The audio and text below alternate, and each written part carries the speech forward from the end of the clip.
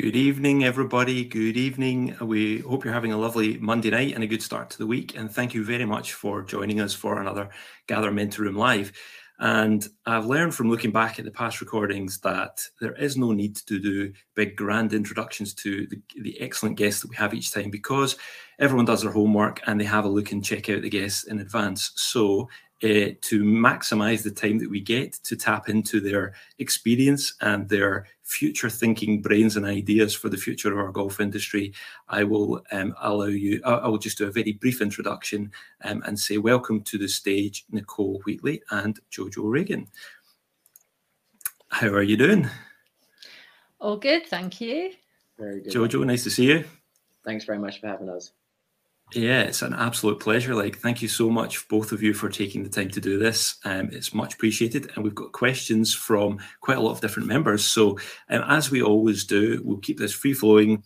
And please do, if you have a question, you can drop it in the comments underneath the live video feed that you're watching on LinkedIn.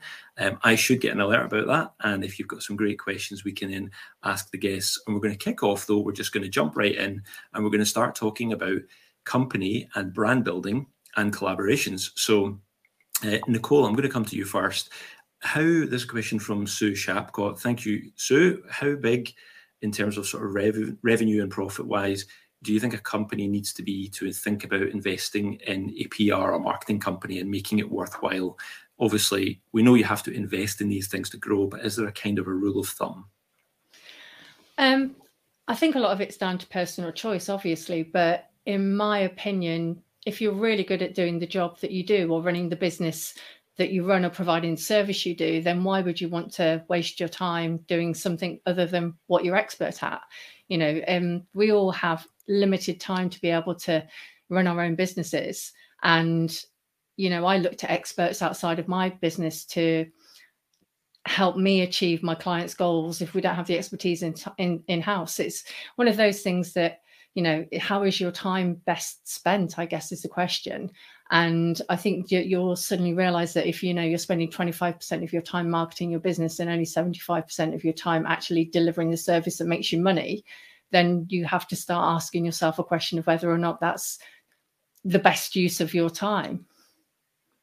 Yeah. And Jojo, obviously, many people may know this if they've checked out your profile, but prior to doing Manners, which is probably what a lot of people in the golf industry would know you for now, you worked in sort of marketing and branding side of things as well. What's your angle on this? I think Nicole's definitely got a really good stance in that it's about where you spend your energy throughout the day, especially as a founder. You've only got so many hours in the day. And I guess from our side, from Manners' perspective, you know, we went at it as with the kind of forethought that if we wanted to do this properly, we wanted the best people around the table. And whilst I definitely have a great foundation, I still didn't know necessarily the answers when it came to actually deploying strategy for launching an e-commerce brand, you know, building the network within the wholesale market, you know, and the connections there. So I think that the one thing that is very, very difficult to sell from an agency side is your connection and your black book. And that for me is definitely where I found the most value from hiring agencies, and definitely the most value that I can bring. I did bring when I was on the agency side. No, I was going to say I completely agree. I think you get to a point when you're on an agency side of things that the people that you know are as valuable as the service that you offer. And like you said, you can't really put a price on that. And trying to convince clients, particularly in the golf industry, where they don't really think in the same way as other industries tend to, it is hard to put a figure on that as well, because your time is valuable, but your knowledge and your expertise and the contacts that you have are also equally valuable. Mm-hmm. It's interesting. I wonder, Jojo, do you think because of your background in what you did prior to doing Manners, you understood the value of that when you were thinking about setting up what might be termed as a sort of independent brand to begin with? There's a lot of other people that are doing kind of small independent brands, whether it's clothing or other, you know, accessories or whatever within the golf industry. I wonder whether they also see that value at that early stage, or you know, they're really doing things from bootstrapping. So therefore, it's like, how can we really afford to bring in, you know, expertise in this area in the early stages? But your background maybe informed you that that's actually critical for you to do to get it right. I think what it gave me the best insight in is that as an agency owner, you'll get lots of people knocking on your door with great ideas, but not necessarily with the capital to deploy them properly. And if they don't have the money to deploy a marketing strategy, they probably don't have the money to correctly execute on product, on social strategy, on lots of other things. So actually, people think of it as the client holds all the power, but actually, you know, good agencies will say no to brands because they don't actually believe they can do good right for them, right? And it doesn't matter if I can convince someone from the agency side, if I convince someone to spend $2,500 a month with us, but they didn't then back that up with good product, good content, then I would do a terrible job, and then in turn they'd never sign on again, and that would then be an unhappy customer. So it's like I came at it saying, well, I'm only going to hire an agency. You know, when we did hire a PR agency, we shopped around like 10, 12 different agencies, and I said, this is my budget. This is what I want to get out of it. And I was very, very direct because I knew that if I didn't give them that information, they wouldn't be able to offer this a good service. So if people don't have, let's think about a lot of Gather members actually that are starting small businesses, trying to do new things, trying to do good things in the golf industry, Nicole, and what can help them make that jump in understanding, in addition to this conversation, if they listen into it, hopefully, if they've not got that background that Jojo's got, to understand, you know, it really is worth thinking about this. How do you help bridge that? And is that part of what you find yourself doing as a sort of an ongoing thing with your own? So you are branding and marketing for other people, but you need to, you need to have a brand and market yourself, and so that people can understand, well, why you would even think about this if you've just started a small business. Yeah, and one thing that we always get new clients in particular to think about is what their objectives are. You know, what would success look like for them in a year's time? And if we can't help them fulfill those objectives, like Jojo said, within the budget they've got, then we actually won't take people on. You know, we don't want to. There's a lot of agencies out there who've given PR and marketing a really bad name because they've promised, as it was put to me, promise the moon on a stick, and you can't deliver it. So, you know, we're always asking questions of our clients like, what will success look like? How can we get there? And then we come up with a strategy that will achieve their business goals. Their business goals at the end of the day are the most important part in this relationship. And, you know, as the golf media landscape is changing quite dramatically, sometimes their objectives just aren't attainable, whether they did it themselves in-house or whether or not they employed an agency. But my role is to sit there and be really frank with them and really transparent. You know, I don't want to raise people's hopes unnecessarily. And, you know, if a product or a service isn't going to get the exposure that they expect it to, then it's down to me to make sure that they understand that. The other thing is really about setting KPIs. And we don't talk a lot about this in the golf industry, but KPIs and objectives and measuring success and having the courage to test things. You know, there's a very kind of traditional route to marketing in golf where people think, well, this is the way we've always done it and this has worked and I've hit my bottom line, so therefore I'm just going to do the same thing again. And there's not that ambition to grow beyond that. And that's what we really try and help our clients think about is, okay, so this is what you've done, but, you know, for your brand to grow, you've got to look at the next steps, and it's about moving forward and also looking back at the foundations. You know, if you're a small business who, say, set up over the pandemic and you rushed to market because you were kind of encouraged by the boom in golf and that opportunity, the likelihood is you didn't get your foundations secure in the first place. So now is a really good time to go back and look at your brand and look at your website and see how easy you are to work with. Because if you're not easy to work with and you're not easy to find, then it doesn't matter what I'm doing over here, because, you know, you're not going to get the return on the investment. And that's what's key to a successful kind of agency relationship, is that return on investment. Yeah, great. Okay. Switching on the same tack, but switching a little bit to talk about the collaboration kind of angle. Jojo, something that Manners, as people in the golf industry will be aware of, and it was within doing my research for this, I realised it was almost sort of 2 years to the day when you launched, and then you announced the collaboration, which is quite cool in terms of a sort of PR piece. But you've had obviously this very notable collaboration with a really huge, sports and clothing brand in Adidas.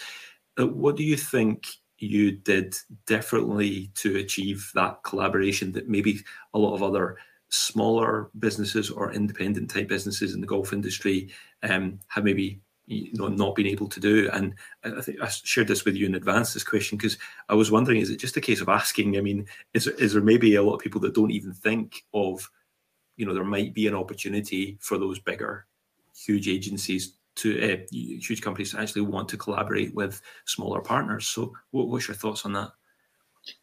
It's there's definitely no secret sauce, but I think what's important is applying a flag in the ground and saying very clearly, this is what we're about. So as a brand, we weren't shy about not conforming.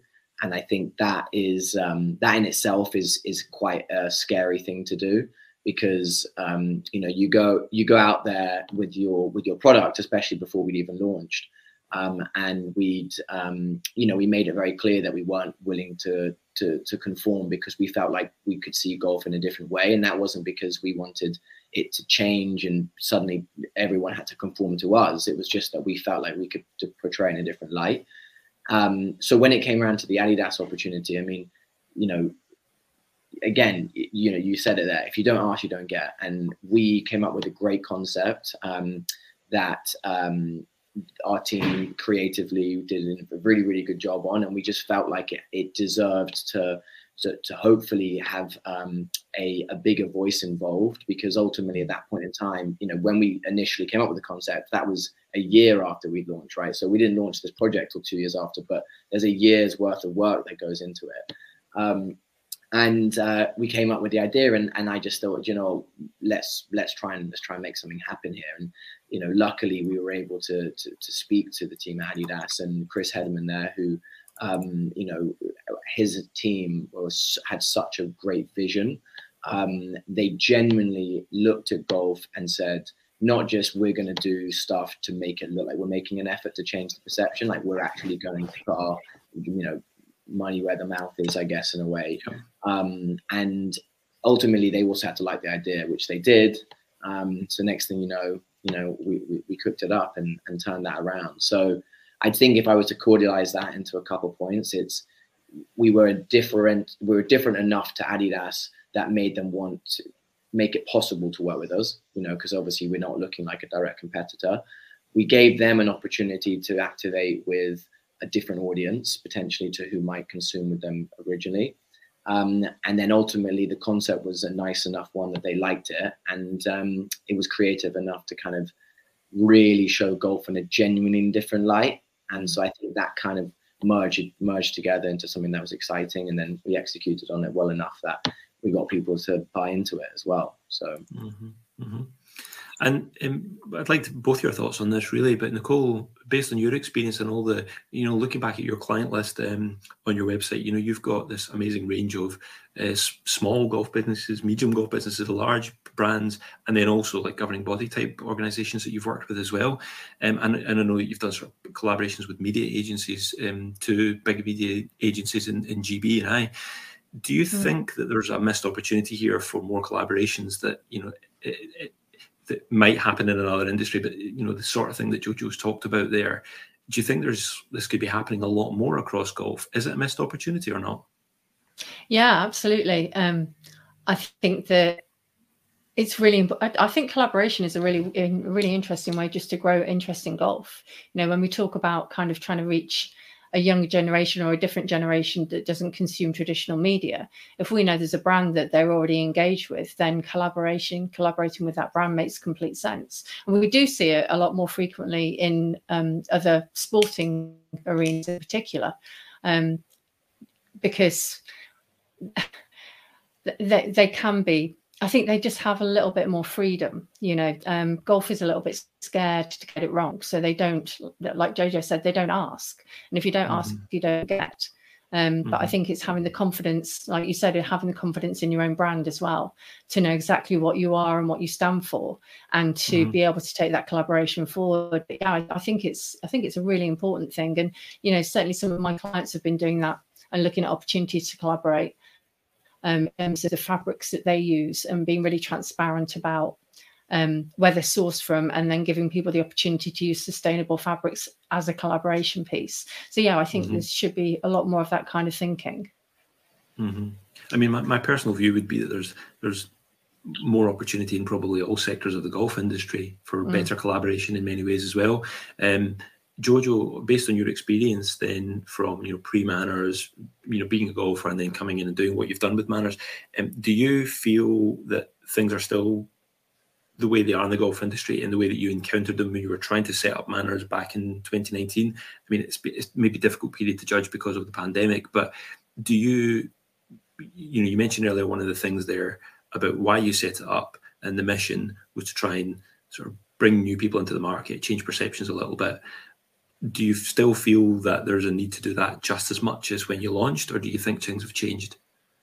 I think that when we first had the idea, it was 2018, and the game, when I was telling people that I had an idea for doing something different in golf, we weren't greeted, let's say, with as open arms as if I would have had that same idea today. But the difference is, if I'd had that same idea today, I'd be going into a much more competitive space. And, you know, we were lucky, you know, I guess you make your own luck in some ways as well, but we were lucky in that we identified this in 2018. There was definitely an undercurrent, but with very few people in the market. We then became part of that undercurrent, and more so that's become less of an undercurrent and more of a wave, of which we were kind of at the tip of, alongside lots of other good brands. So what I would say now is that if you entered the golf market as a new golfer as part of this rise in participation, you'd be welcomed with a lot broader range of golf types, whether that be, you know, your pitch and putts, you know, things like Top Golf, you know, or just tee to green opportunities. But also, your first experience of a golf brand won't necessarily be walking to a Golf Pro shop and seeing what's on offer there. You know, I don't have any, you know, no offense to the standard Golf Pro shop, but it's not necessarily something that inspires much inspiration, you know, and it hasn't probably evolved very much. Now you might come across a brand like Manners or a number of other brands and go, oh, wow, this is golf. I didn't realize golf looked like this. And that in itself is one person who potentially has had their perception converted. So there's a lot of people that are invested in that initial perception change, and we're just part of that wave, I guess. Yeah, excellent.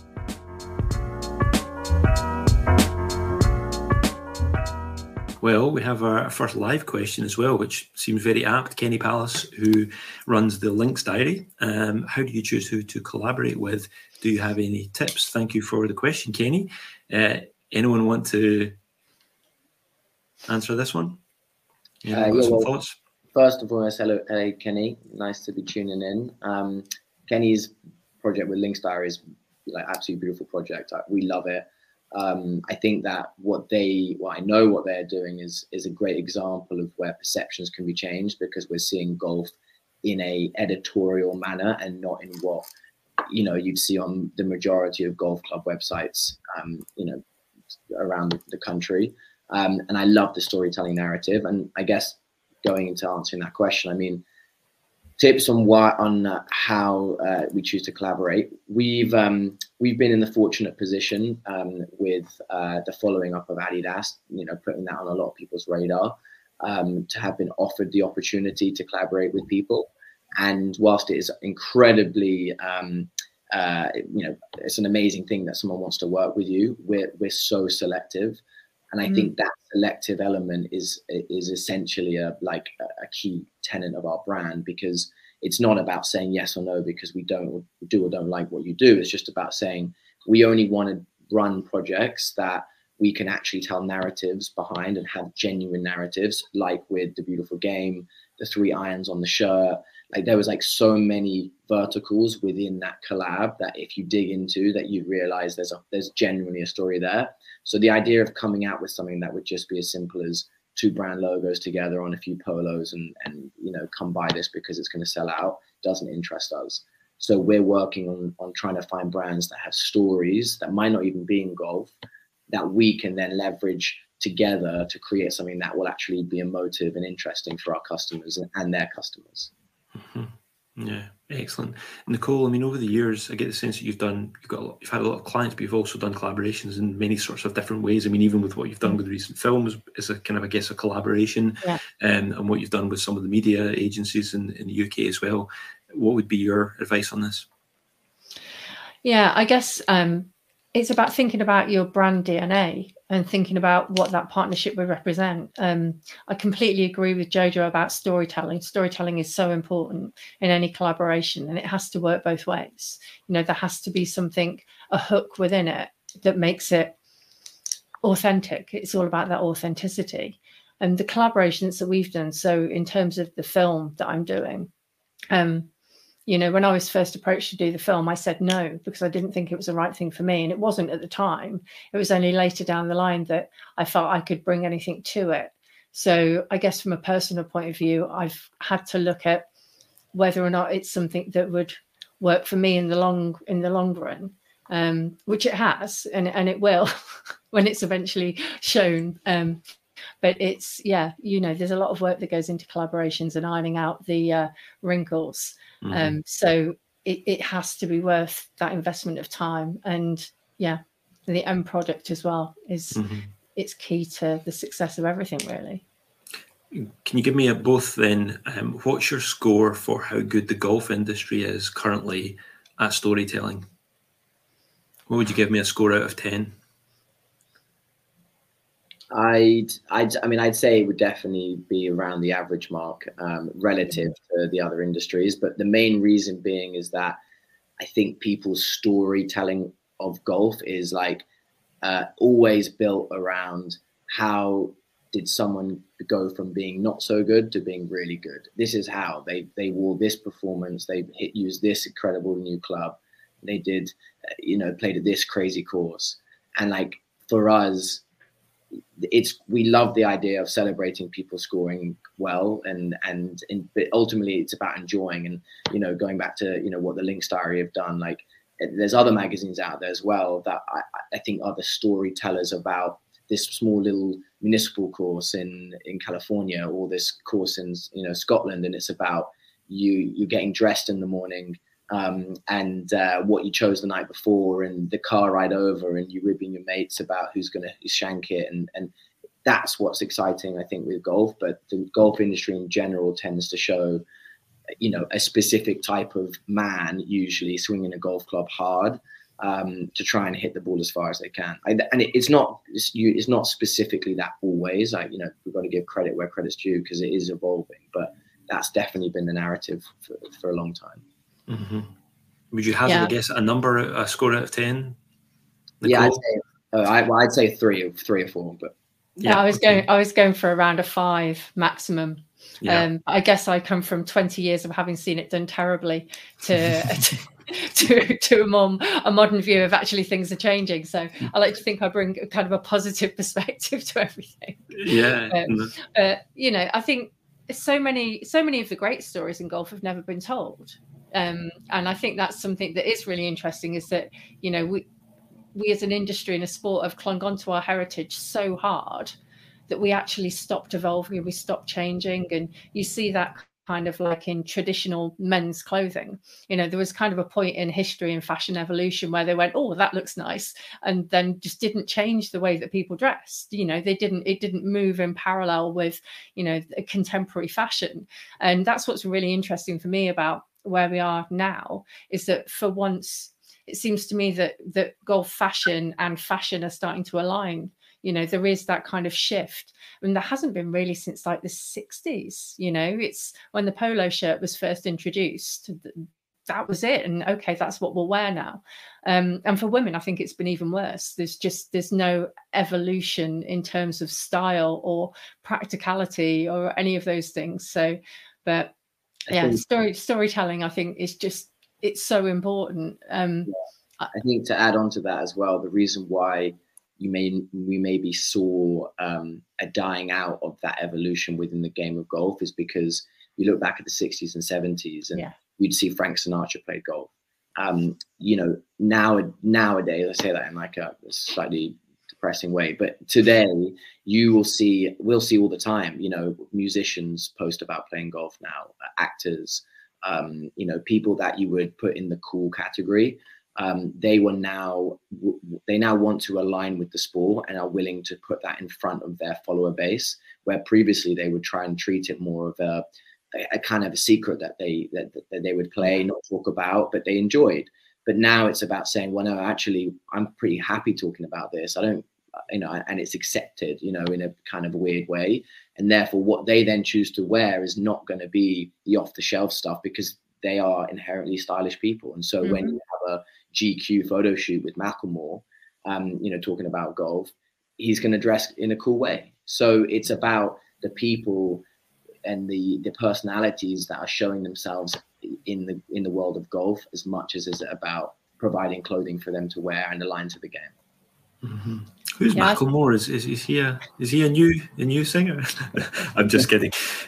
No, I mean this is fantastic. Like, I really love this discussion. Love how we're getting into this. I mean, it's just brilliant hearing both of your perspectives on this, and I definitely think, you know, Kenny and the team over at Links Diary, you're already on this and you understand that there's this opportunity here, but it sounds like you're definitely on it. So keep going. And it sounds like we've set up a new collab there, because Nicole, you say there's lots of good stories that haven't been told yet. Kenny and the guys can maybe tell some of those stories. So maybe you guys should connect offline and suggest some of those stories that you're aware of. Oh, definitely. Yeah, I've got a few up my sleeve, which I'm really excited to share. Yeah, excellent. Okay, cool. Kenny, yeah, thanks a lot for taking the time to join us and for sending over the question. One more question in this sort of theme that we're looking at in terms of business growing here. Can you be niche and be successful? Adam, I'd asked this question in advance. Do you we think maybe there seems to be this sort of feeling that you need to be able to crack all of golf? Maybe that's our perspective. Maybe it's not true, but I think we do sense that within the industry. What's your thoughts on that, Nicole? I was thinking about the way that brands market their products, obviously, before we came and to do this chat today. And I think one of my biggest criticisms of brands in the golf industry in general is that they want to market to golfers, and they don't think about their audiences or what segment of the audience they should be targeting. And, you know, is there a particular product that fits with a different segment within their own range? They just don't segment it in the way that a marketeer would. You know, I don't like just throwing the money at golf, because golf is, even if you look at the female market, you can't just say, let's market to women who play golf. You know, I'm very different from, you know, I'm very different from the people I play with at the golf club. And, you know, we're not going to buy the same products, or, you know, I'm not a good golfer. There's no point in marketing like a really expensive putter to me, because I'm never going to buy it, because it's not going to improve my game. So I think it's, you know, it's all about segments of the market. And I do think that you can be niche and be successful. You know, I think in a way, I wouldn't want certain segments of the market to be buying particular brands. You know, you look at kind of the damage that's been done over the years to brands like, you know, Burberry would be a great example in the 90s. And it became like kind of a chav staple. And it went from being this really classic kind of niche, wonderful British brand into something that, you know, the brand image was completely destroyed. And that's what happens when you go from being niche to very mainstream. And I think brands need to think really carefully about their audiences and segmenting that and who they're talking to. And that allows you to be niche and successful, I think. Mm-hmm. You have almost perfectly led on to the next section and the next question. So thank you very much for that, Nicole. And there was no preempting about this, but let's go on then and talk about the motivators for consumers going forward into the future. And in particular, we'll call it the unknown golf market. So how does golf approach that golf audience that doesn't sit within these traditional demographics like you were talking about there? There's maybe not quite as much known about them yet. And as you say, it appears like the golf industry is finally wising up that you do need to start to think about segmenting. You know, not all women golfers are the same, as one example, but also that you can actually go into some of these niches here, and also you can test things and actually use evidence for making your decisions about things. Jojo, starting with you then, what's your thoughts on this? Like, how do we approach this audience? Because that you might say that that's maybe an audience that you guys have targeted with Manners. I think I think the term like targeting now is becoming a very, very loose term, in that people assume you just put an advert on Instagram or Facebook, and then you just go, right, I'll put X amount of money into this. I'd like to target this, and this person. But ultimately, it doesn't produce the results at all that it used to. And it doesn't matter how sexy your brand might be. It's still very, very difficult to convert. The way that you need to approach anything now, it doesn't matter if it's golf or not, is to be brand led. And essentially you need to, which people aren't really willing to do, invest in things in the long term. People want immediate wins, and that might be fine, but the only route you can go down there is a discount, and that's a race to the bottom. And I see lots and lots of good brands who are clearly beholden to some kind of, whether it's shareholder or expectations on their own back, to revenue figures that are coming at the expense of brand sentiment. And so I think from my side, in terms of this new generation, they are the most aware generation there has ever been on this idea of like, I'm being sold something. And the only way you're going to tap into that market is through organic content, being smart on platforms like TikTok or things like that, which are obviously new. And then finally, building the trust, and that trust has been built by having a stable foundation of good content, product, and the fact that their mate told them about it, and that for them is enough to tick a box, and sell something. I love that you called me out on that with the word target, because the word target wasn't in our question before.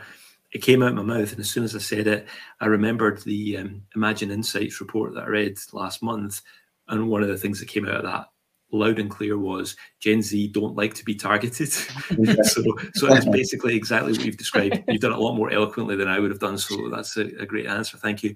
And sort of continuing on that thread then, Nicole, so if we're thinking about consumer brands that we think in golf, they seem to sort of traditionally focus on, you can get better at golf via our product, and obviously you see that from the equipment manufacturers' technical side of things, even the clothing. It's like you'll play better golf if you buy this technical £200 jacket or whatever it is.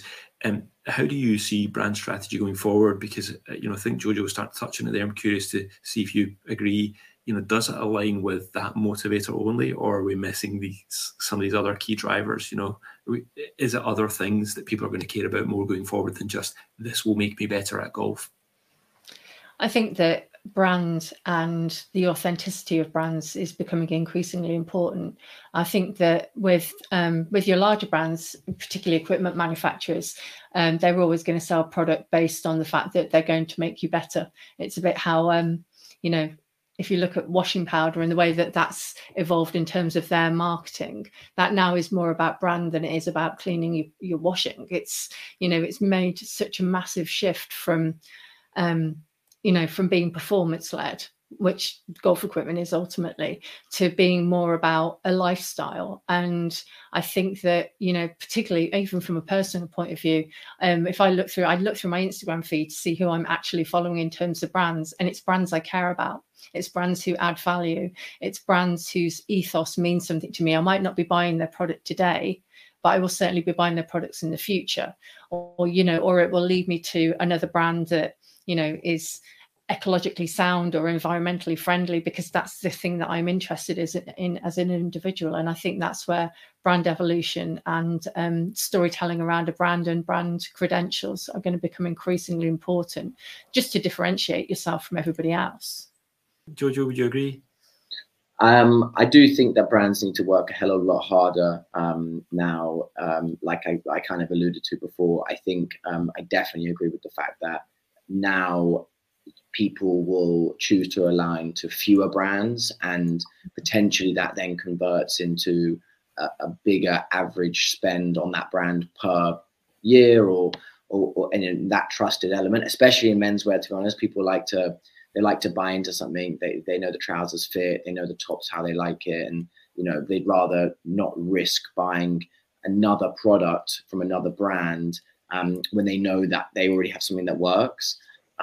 So I do I do think that's an element, but ultimately right now golf as a whole is focused on getting better, and by this, but that's definitely more focused on the technical, the equipment side of the sport, I think.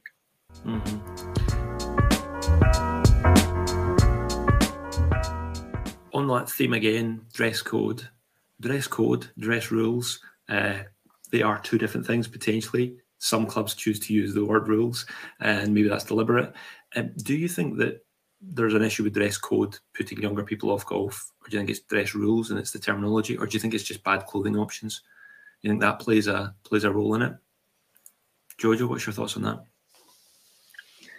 I would say it definitely has a role. I think our stance on it is there is definitely, and our stance is obviously not prescriptive, but there is definitely elements of it that we believe are good for the game, and that ultimately golf is a game of etiquette, not necessarily because you need to be super posh or whatever to play the game, but because there is a safety element. You shout 4 because you might be hitting the ball towards someone. There's certain things like that are important. But I think when it comes to clothing, our belief is if you are not affecting someone else's day, someone's safety, someone's experience and enjoyment of their round of golf, why not? I'm not advocating jeans on the course. There is a line there, and I think right now it's certainly too far one way. But I'm also not suggesting that just turning up, in t-shirts and a pair of tracksuits is also okay. Like, there is an element, and I think you define that as a brand, at least from our side, by producing clothing that we say, we like this, we think it's suitable for golf. And hopefully we can start to change people's perceptions about what that threshold could look like. Nicole, we've got a question here from Renal. Renal, thank you very much for joining us tonight again, and thank you for the question. It's on the same theme. So how can you recommend that we go about changing cultures in sectors in the golf industry or in companies that are resistant? And I mean, that might be just something that you even experience with clients or potential clients. Nicole, what's your thoughts on this? Well, thank you for the question, Renal. It's a tough question. I think that changing culture in any business or any golf club that is happy with the way that things are is a practically impossible task. And I think that is part of the problem with golf in general, is that if people are happy with the way that things are, they have no incentive to change. So I think that's where the biggest barrier to change in terms of culture comes. If you have one brave person who's prepared to put their head above the parapet and advocate for change, then more often than not, you're going to find people who will follow. It's just having that person there who is prepared to stand up and say, well, actually, I'm different, and I need to be represented within the industry that I work in. Sadly, I mean, I look at the way that golf has changed in my career, and it has changed quite significantly, and it's clearly changing in the right direction. But there's still so much room for improvement. And there's incredible agencies that I've worked with outside of golf who actually come into companies and help them look at change and their culture and where they want to be and how to get to those places. I'd love to see more of that happen within golf. But at the moment, I think our major challenge in terms of golf is not attracting talent. We don't attract talent from outside of the industry. People look at golf and think, well, actually, I know what golf looks like, and I don't really want to work in that industry because I expect it's X, Y, and Z. And therefore, they never consider it as a viable option. Most people who've made a career of the golf industry have ended up here either by accident or because they're golfers. There's no kind of like grey area in the middle. I ended up here by accident. I would never have chosen to work in the golf industry. I would never have seen it as a place for me to work. But now that I'm part of it, for me, being visible, doing things like this, showing the outside world that golf doesn't look exactly the way that they think it does is really important. And that's my contribution to changing the culture within golf, is by doing these things. They terrify me. You know, it's the whole idea of doing this is way beyond my comfort zone. I've sat behind I've put words in other people's mouths for a living. That's what I do. So I'm quite happy having that role in the background. But I think it's really important to be visible and to, as I said, to attract a really diverse talent base. And the more that we can do that and get, you know, diverse people in senior positions within businesses, that is where change will come. It will come from the top down, not from the bottom up, I think. Mm-hmm. Jojo, in your experience, since you've set up the company in the golf industry, what percentage of people have you met in any, you know, industry conversations or collaborative conversations it doesn't appear that they've been in golf their whole life? What, that work within golf now? Yeah. I think it's rare to find someone in the golf industry that isn't there because they're like, I just love golf. And like, I mean, ultimately I set this business up because I decided I wanted to work in golf and I wanted to run my own brand, and I love golf. I played my whole life. And so it was like, right, well, you know, how do I work in golf? I was definitely never going to become a professional golfer. So maybe this was the right opportunity. And, you know, I think you mentioned there, Nicole, like this idea of the kind of people that are going into the sport, whether it's because they like golf, they found it by mistake or not. Like I have an agency background. One of my co-founders is a creative director, very, very creative and incredibly smart guy. And the other one comes from a fashion background. And these are all three people, you know, relatively young, who decided to get into golf. That probably has not happened very often, and is probably why we were able to put something together that was very different to the offering that was already there. So I do agree that I think it will come from the top down to a degree. And that's like when the Adidas team took a bet on us and let us work with them. You know, that was a top down decision. But then there's also all these roots from underneath of, you know, younger founders like myself and our co-founders that are trying to make a change, that are definitely coming from the bottom as well. Mm-hmm, mm-hmm. Follow up there from Ronal. I'm seeing you nodding, Nicole, to both what Jojo was saying and I think also to Ronal. This is an opportunity for the industry, and it's a tough one to solve. We've talked about it in some of the gather content pieces and the white papers that have gone out, and it's a definite challenge within the golf industry of both the brand image of golf as a whole, people looking in and going, actually, that's something that I would be quite interested in getting in, and there's big opportunities there. But then also the opportunities for progression in career and the opportunities for salaries comparative to other industries. It looks like you might agree with what Ronal's posing there as a question. Yeah. I'm going to have to put my glasses on to read it properly, but would it help if you're in 1 minute? Yeah. I think for me, the thing that would help more than anything in the world is not to have golf in the title of job adverts.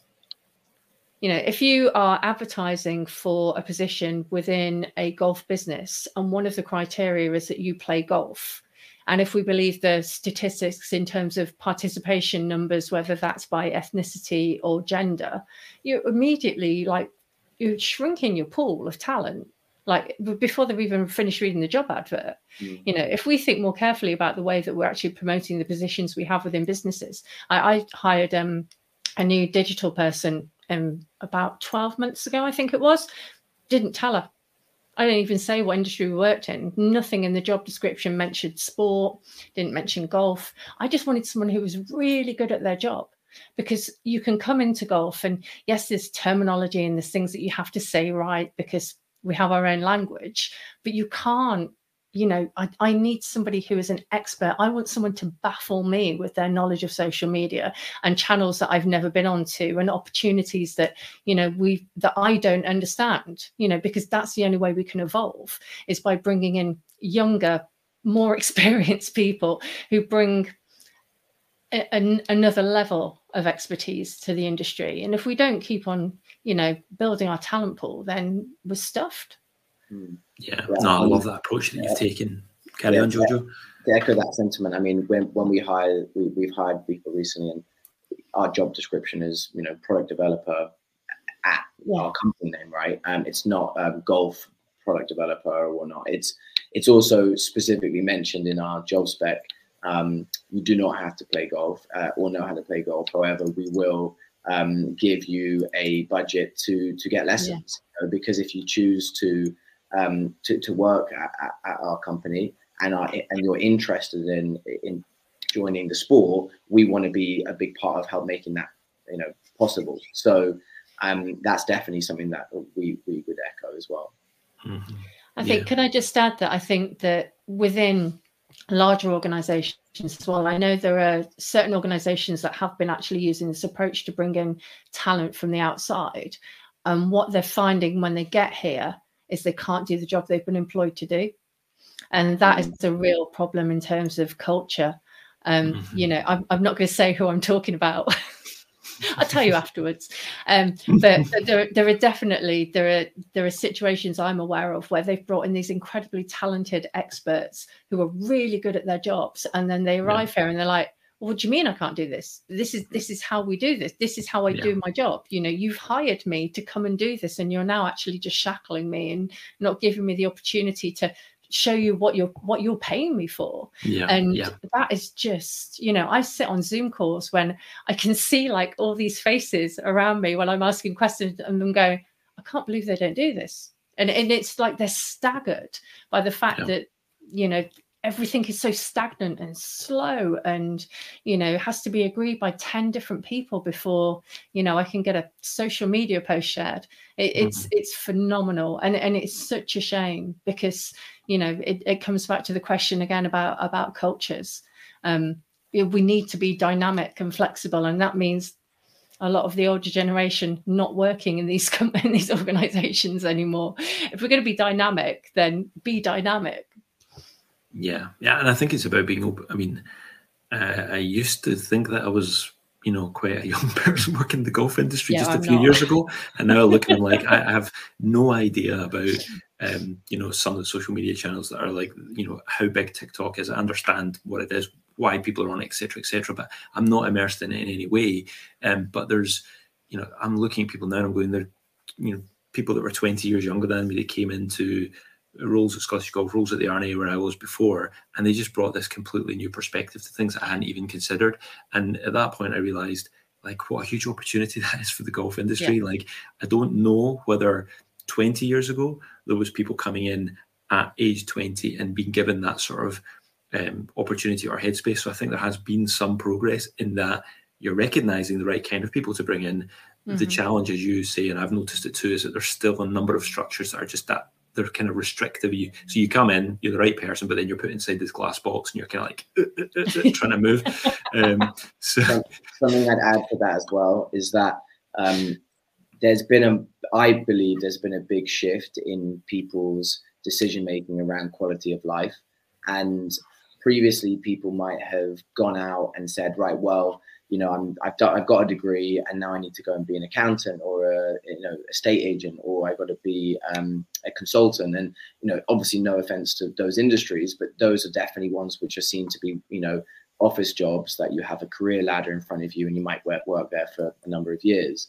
Whereas I think now people are going, well, what am I interested in? I can take flexible hours with this. I could work remotely. I'm actually happy not to live in London, which has definitely been a huge pull before, where people want to live in a city. And a lot of these golf-focused jobs are not based in London because obviously the golf courses aren't there. So I think you're seeing that people are, you know, making the decision, going, do you know, actually, I'm happy to live outside of town and work, you know, at whatever golf organization there is, because I'd rather have a better quality of life and get to play golf every Friday than I would, you know, and earn a little bit less money maybe than I would to go and become a career man at a big, you know, legal firm or something similar.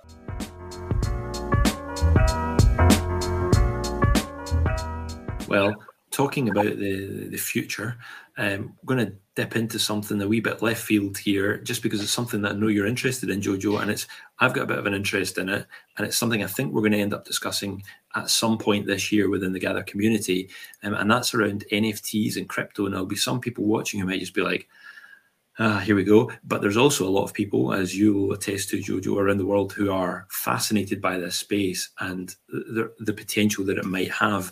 And in particular, you currently write about this. I've been reading a few of your blogs that you've written as someone who's been sort of researching it, I think, for the sort of past 6 months. Now, for those who aren't too clued up on it just yet, the world of fashion, obviously the world of art, and even sports in particular are now getting hugely involved in the NFT world.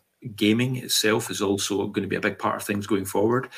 Obviously, being a fashion brand, being a golfer, and having a bit of an interest in this stuff, what do you think are the opportunities that you're kind of already seeing? And I know as everyone talks about the community, it's still early, it's still extremely early, and it's a very volatile space, the crypto space.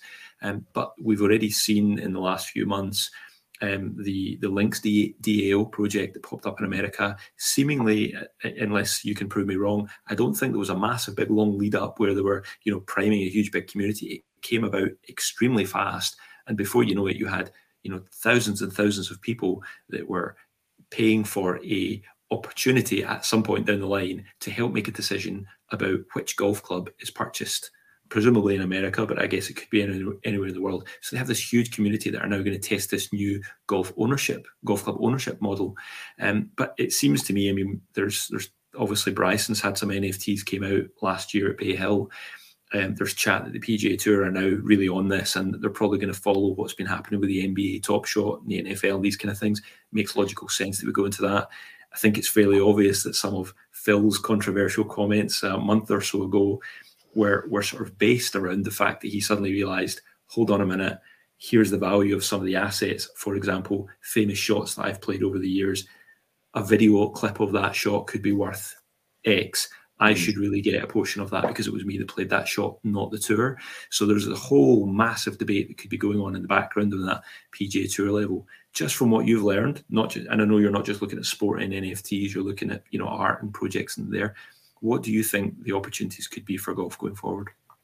Well, I think if you think about it, the way that an NFT works is, in some regards, is very similar to like a debenture you might have at a golf club. You buy in. It's a popular golf club. You pay a price which is dictated by how popular that club is and the demand, and that might be X amount of pounds. And then the club gets even more popular over the next 10 years. You decide to leave, and actually the value of your debenture might have gone up. And in that turn, that's a profitable trade, and you've also in the same time enjoyed the experience of that golf club in the last 10 years. So when it comes to NFTs, they give you a very similar experience in that you buy into something, and at any point in time, you can then liquidate that and sell out of it. But when you sell out, you lose the utility or membership that it provides. Why is it relevant? Well, I think because if something like Lynx DAO is successful, it can prove that not only did they raise $10-12 million in a very short amount of time to go and purchase a club, but they then give their membership direct ability to vote on anything. And that vote is held based on I own one membership, that's one token of vote.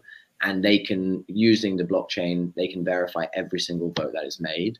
So there's like a real level of accountability there. And it also activates people from all over the world. Like I know, I don't personally own a Lynx DAO, but I have friends in England who do. They don't live in the States, but they will one day hope to visit that club and walk in to a like-minded individual group of people and be like, hey, I'm a member here, Mm-hmm. So I think what it does is it really promotes golf into a much younger audience. It allows an element of accountability and authenticity around the space if done correctly. And I think it's exciting. I think it shows golf in a way which people didn't probably think was possible. There's a lot more that can come out of it with the art angle and things, but I think that's still yet to be proven from a specific golf application.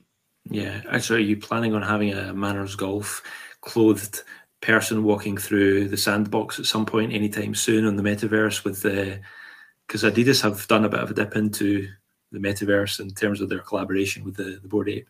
Absolutely. Yeah, no, I think Adidas have been best in class with a lot of what they've done on the NFT space. They're very early with it, even earlier than what you could consider now. I think that any brand would be wise to be looking into it, us included. I think that the most important thing, though, is there's more to lose than there is to gain. And right now, if you get it wrong, you could really, the backlash on your brand, it could be a very, very severe one. The upside is, you know, cash, right? But really, what's the importance of a quick sellout collection of NFTs when actually in the 6 months time, when you don't prove any of the utility you said you would, it doesn't come out, then that's going to come back to bite your brand in the ass and ultimately become more of a deterrent. So I think you have to be very cautious about how you go out and do this and not get, blindside yourself by the dollar signs, and focus on building something with genuine utility, genuine value for the long term. Mm-hmm. Excellent. Very interesting. Thanks for sharing your thoughts on that. Nicole, what's more important for the next 10 years, the product or the marketing? And was it the same for the last 10 years? Wow, that's broad. It might be too broad. But give me your first thoughts on that. My first thoughts on that. I mean, how much more can golf products evolve? I mean, I think maybe we'll be going back to old technology that used to work.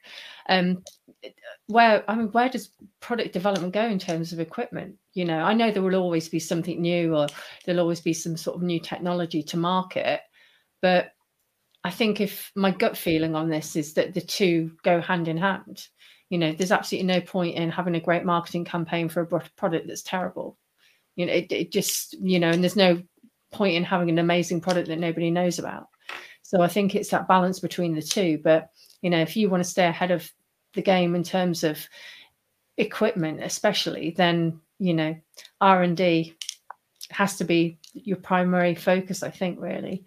But yeah, marketing to run parallel to it. But I do think it's a lot different from how it used to be. You know, I think that nowadays people are a lot more savvy, a lot more aware of the marketing campaigns that are being targeted at them, if we're talking about that age group.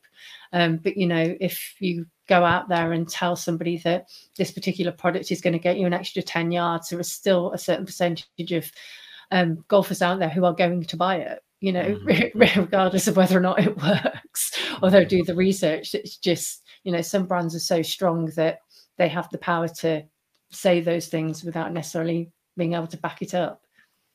Mm-hmm. There's a nice comment from Kenny. So thank you very much for that, Kenny. I'm glad that you are enjoying this, and it's really helping.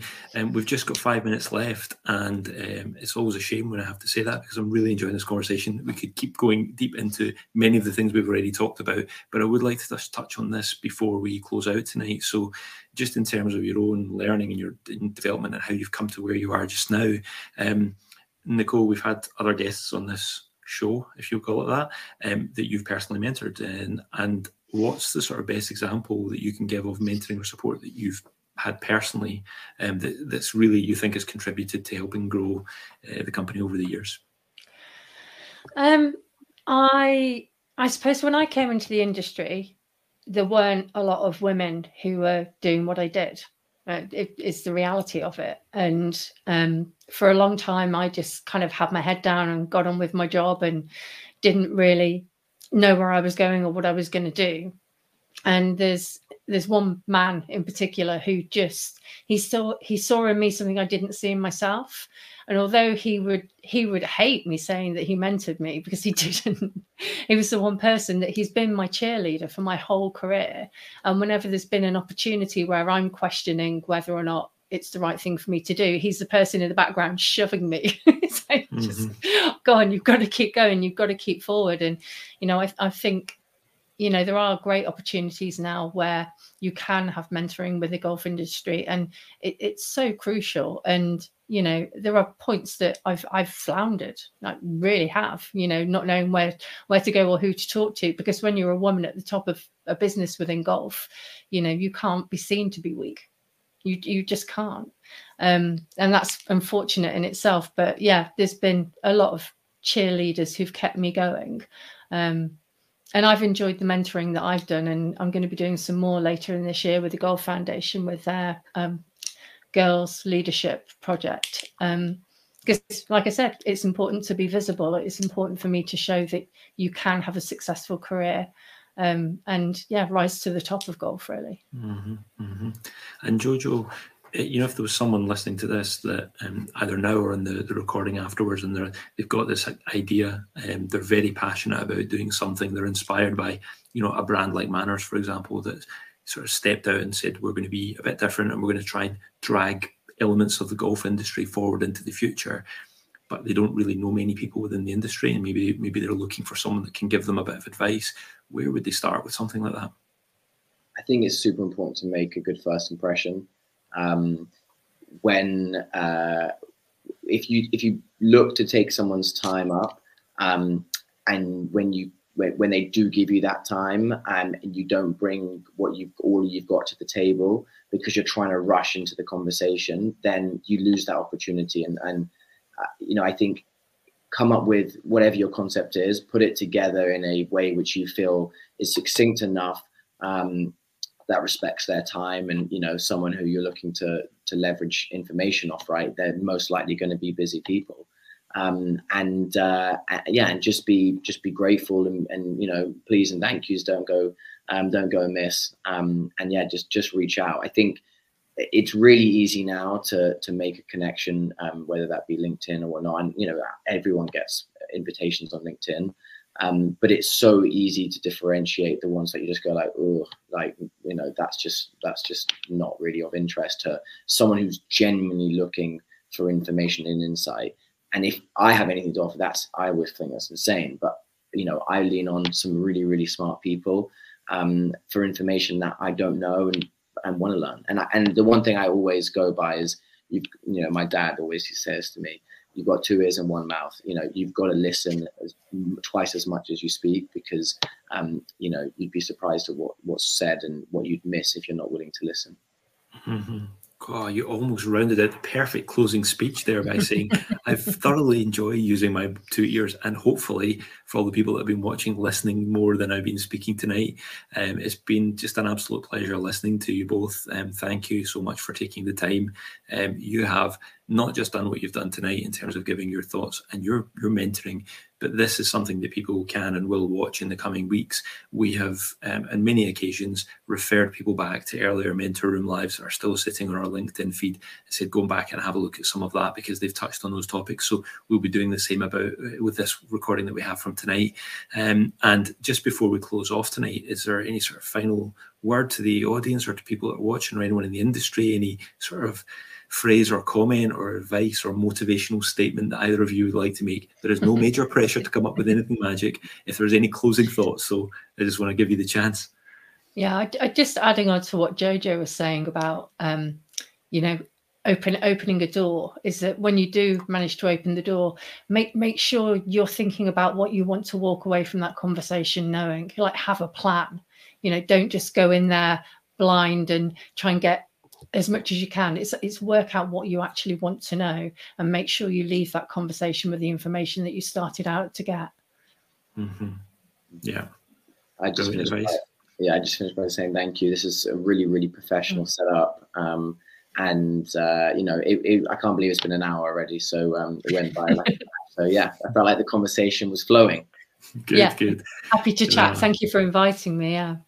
Yeah, it's been fantastic. I can't wait to share this and recommend that people check out particularly certain sections that are going to be really relevant to some of the challenges and some of the ideas and dreams that people have within the golf industry. We can point them towards parts within this conversation which are really going to help them. It's been another hour of my mini MBA that I'm creating by hosting these conversations and learning all these new things. And I'm looking forward. I'll have the chance hopefully to follow up with both of you about various different things that we've talked about tonight. So thanks again for taking the time. Everyone that's watching, it's been an absolute pleasure. Everyone that's going to watch this when it's on a recording on LinkedIn, I hope you've enjoyed the conversation and you've learned something. And please reach out to Nicole or Jojo if there's things that we've talked about tonight that you think, oh, I'd love to dig into that more. I'm sure that we'd both be very happy to connect on LinkedIn and speak to you. And obviously, please go and check out Mediate and Manners Golf as well. It's been a pleasure, and good night.